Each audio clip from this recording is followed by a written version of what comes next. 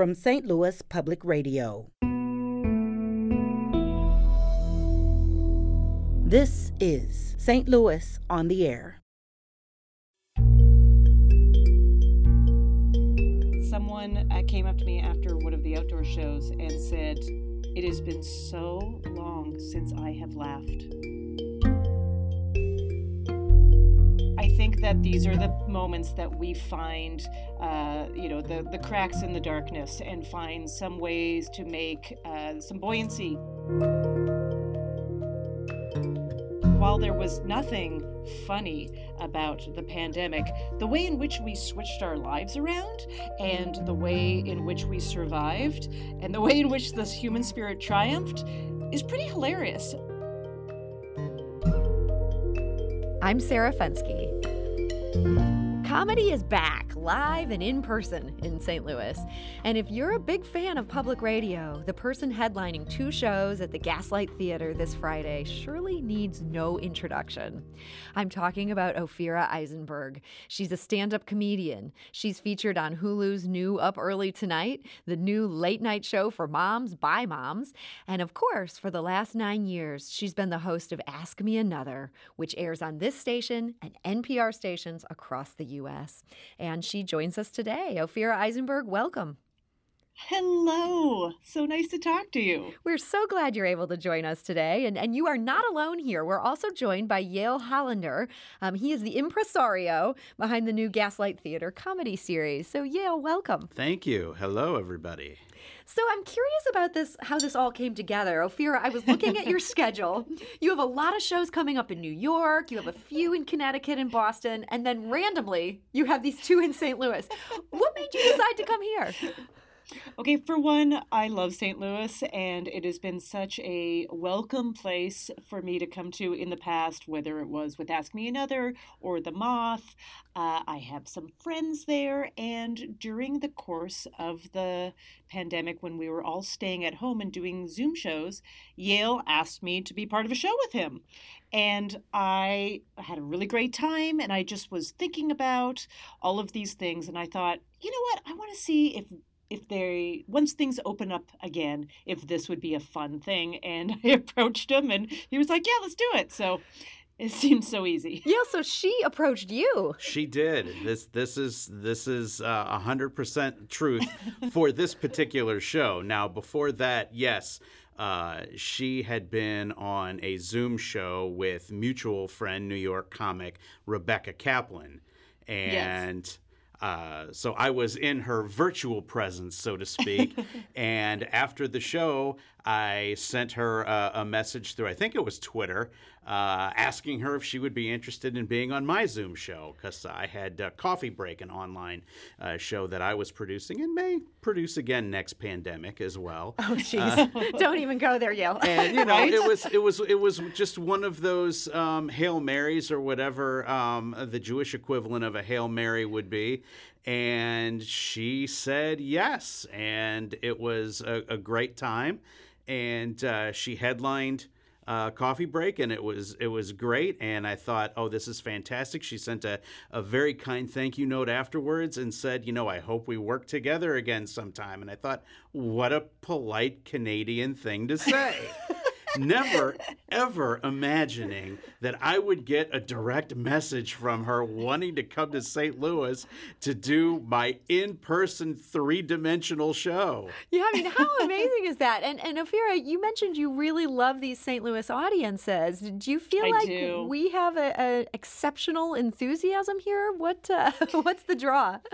You know, I would call it warmth. That is the word that comes to mind. And it is the kind of thing where I just feel like every time I've been on a stage there, you just look out into the crowd and you see a bunch of people looking back at you that are excited. Yeah, I guess enthusiasm, but it's also just a readiness to be like, take me somewhere. Let's go on some journey. Let's escape together, which is, the what you want. That is, as a performer, that's the dream. So what do you do with an audience like that? Are you going to test out some new material and feel like, hey, they'll laugh at anything? It will be a mixture. So actually, I was supposed to record a new comedy album on April 3rd of last year, which of course did not happen because the world was shut down. And so I decided that I would do that whenever things were up again. And so I have a date for that. And of course, my material has changed over the course of the last little while. And so I'm putting it all together. So I promise that the audience will get both fresh and honed material. That is quite a promise there. You said you have the date where you have to be ready to record this album. How fast is that date looming? It's in about a month. Oh boy. Okay, so pressure's on. No, it's all good. It's all good. Yeah, I wanted to do it. I wanted to do it as soon as things were safe, and I wanted to do it actually soon because I also wanted to talk about a bunch of things that are relevant to our recent experience, and I wanted it to feel contemporary. Well, let's talk a little bit about that. In addition to booking these shows, Yale is also a comedian, and I feel like this is a good chance for everybody who has only found things to cry about in the last year. Maybe you guys can help us understand something that is funny about what we've all been through. So, Ophira, in your new material that you mentioned, is this pandemic humor? So I think with any struggle and any grief and sorrow, there is a side that is funny. Not to make light of it, but I think that these are the moments that we find, the cracks in the darkness and find some ways to make some buoyancy. And so while there was nothing funny about the pandemic, the way in which we switched our lives around and the way in which we survived and the way in which the human spirit triumphed is pretty hilarious. I mean, people are still, for example, just very light, are still talking about how they never want to put on pants with a button or zipper again. I mean, just think of that. That's true. It's funny. It also seems a little sad. Like, come on, people, pants are not so hard. Yale's wearing pants with a zipper. I am wearing pants with a zipper. As a matter of fact, I wrote a piece in St. Louis Magazine earlier in the year about how we're all going to have to start wearing pants again. So you saw this coming. I did. You forecast this moment. I was a soothsayer of pants. And I have a 5-year-old son, and you wonder what the impact on little kids is. But I just noticed one thing, which is a Zoom related thing. He was acting up, and I put him in a timeout of sort of thing, a calm body moment. And within a couple seconds, he just turned to me and said, "Can you unmute me?" He's has a whole new vocabulary because of this pandemic. Wow. That's right. Wow. And I was like, how do I leave meeting? How do I leave meeting? Thinking about having a 5-year-old during this pandemic, I will admit I'm in this same boat. This has been a hard time to have a 5-year-old. I mean, as I like to say, nobody told me that I would have to raise my own child. Aren't there professionals for this? Yeah. Didn't we have a team before? Didn't we have a team between educators and people running activities and an occasional grandparent or babysitter? There used to be a team. Yeah. And then it was just me and my husband, obviously. And so was your son's school? Were they shut down for a big chunk of this? Yeah. Oh, yeah. All across New York, everything was shut down. And is that something you can find humor in? Because that to me sounds like a nightmare. Well, it is the whole, at some point you gotta laugh, or all you're gonna do is cry, which, by the way, is very good for your skin. So.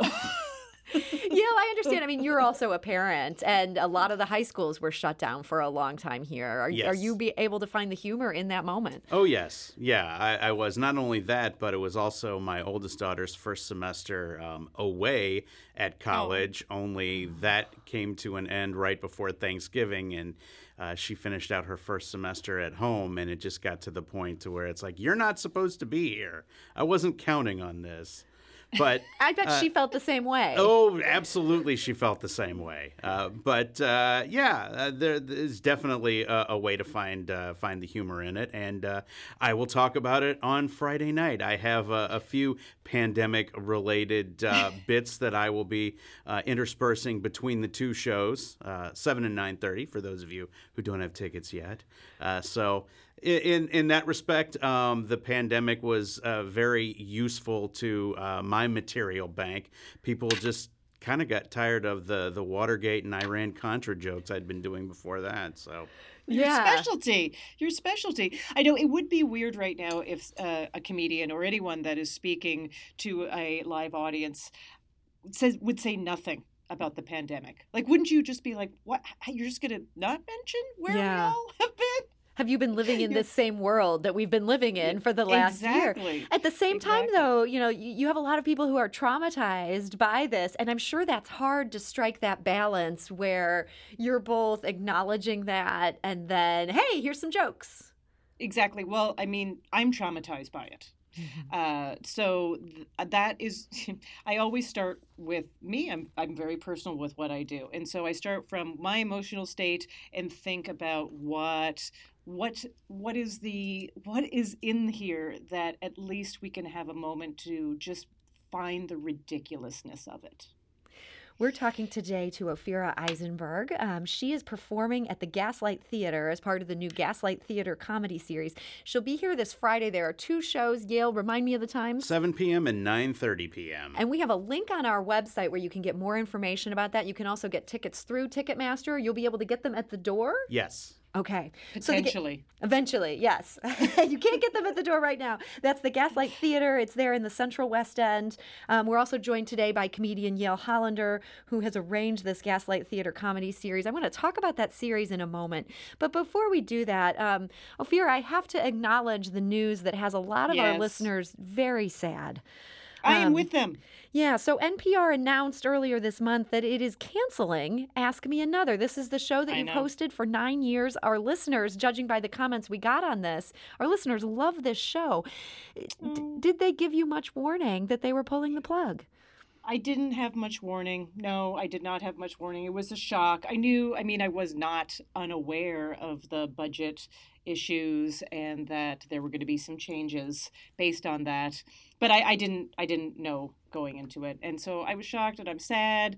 The way in which people have gotten in touch, whether it's been through, social media or what have you, and just talking about how I'm their friend, and I feel the same way. Over the course of the last year, it was so much, I needed to do that show so much. Both Jonathan Colt and I just really depended on that show for our sanity, and also just what we're talking about, to find a little bit of levity in this dark time, a little bit of escapism even, by playing games and talking to people and also checking in.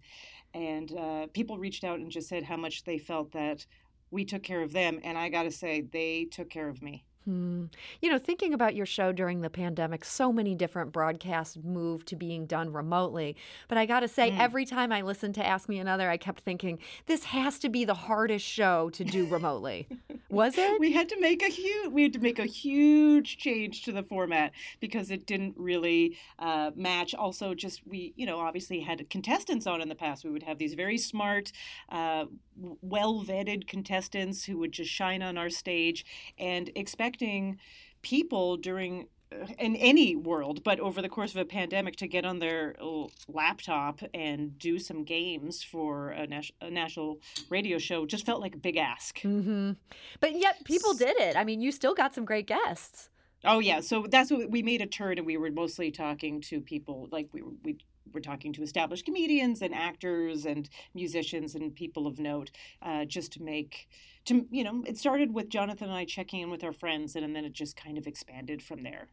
And so you pulled this off. You got through the pandemic. You moved the show that should never be remote to remote, and they pulled a plug. I mean, are these guys just big sadists? I don't know how to answer that question, I still exist. Jonathan Colton still exists, and who knows? Who knows? Well, so you had this great 9-year run. You had some amazing guests, and I got to ask, as a fan of this show, who's been your favorite of all the guests you had during that time? So many, and so I always go to most recent people because there's so many people that have stood out. But one of the recent ones that it was just the most incredible interview, was Yo-Yo Ma. And it was so interesting to have Yo-Yo Ma. Not only he was such a great interview and so inspiring. Every sentence out of his mouth made me feel like I could do more. But then we had him do a fairly silly game, and he was up for feeling silly and kind of joking around. And I felt so happy that there was a platform to see that other side. And so he's kind of the surprisingly silly version of this. Have you ever had a star where you booked him and you ended up being surprised this person is surprisingly smart? So many people are surprisingly smart about topics that you don't expect them to be. I mean, that's the thing. I think everybody is pretty intelligent that we have booked on the show, because we're asking them to answer questions, and that's a hard ask. So we have a great wit meter starting to begin with, but then people are, they're like, oh yeah, no, I know everything there is to know about, whatever it will be, like the Civil War history, or I know everything there is to know about this kind of science that you had no idea. You booked them, or they ended up on the show because they are an actor in a new series, so you don't expect them to have this side passion that they know everything about.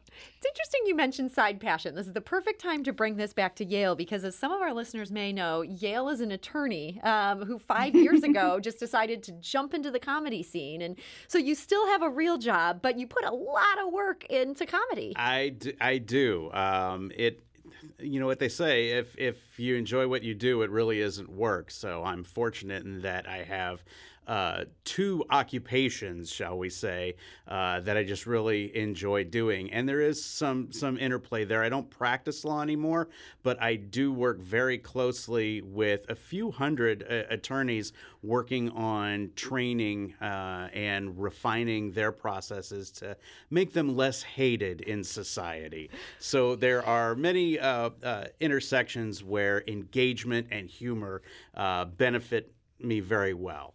It makes sense to sort of launch this side gig as a comedy producer and promoter, and also doing comedy yourself. And then something like the pandemic hits. I mean, is the St. Louis scene, is it starting to come back to life at this point, or not quite yet? It is a phoenix rising. As a matter of fact, we have come out of this, or we are emerging from the pandemic, a much stronger and much broader comedy community. There are more comics coming out now and finding venues to start producing their own shows, and comics who don't have a very long tenure in the community, newer comics who are so passionate about their newfound pursuit that they are now building shows for the rest of us to get on. So I am very excited about the direction that St. Louis comedy is going. So is this the pandemic effect? Everyone's been sitting around writing jokes in their basement? That's what I was just wondering. Do we produce more comics?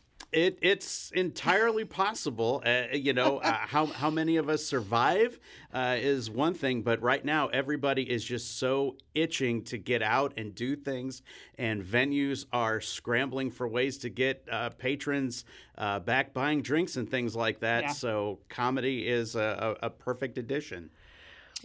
I have to say, I did an outdoor show recently. There's still outdoor shows. There's all kinds of shows. There's inside shows, there's outdoor shows, there's still shows on rooftops here in New York, just a whole hybrid, as we call it. But someone came up to me after one of the outdoor shows and said, "It has been so long since I have laughed." And it really struck me. Just this feeling about being able to get out there, be around people in a safe way, and feel that feeling of laughing all together. Well, you've just made the greatest advertisement for your show on Friday. I cannot possibly ask a follow-up question after that, because if people don't want to get out there and have a deep belly laugh after hearing that, then they're not the audience you want. They're not that warm St. Louis audience. That's right. Thank you. Ophira Eisenberg, thank you so much for joining us today. Oh, such a pleasure. Thank you. And Yale Hollander, thank you. Thank you very much. St. Louis on the Air is a production of St. Louis Public Radio. Understanding starts here. If you learned something new from today's episode, consider leaving us a review and rating on Apple Podcasts on the App Store. It's the easiest way to help people discover our show. We appreciate it. Thank you. St. Louis Public Radio is a member-supported service of the University of Missouri, St. Louis.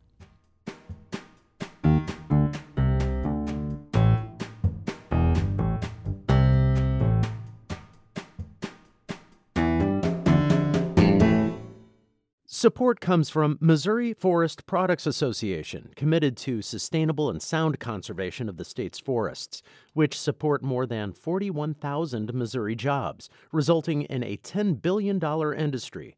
ChooseWood.com.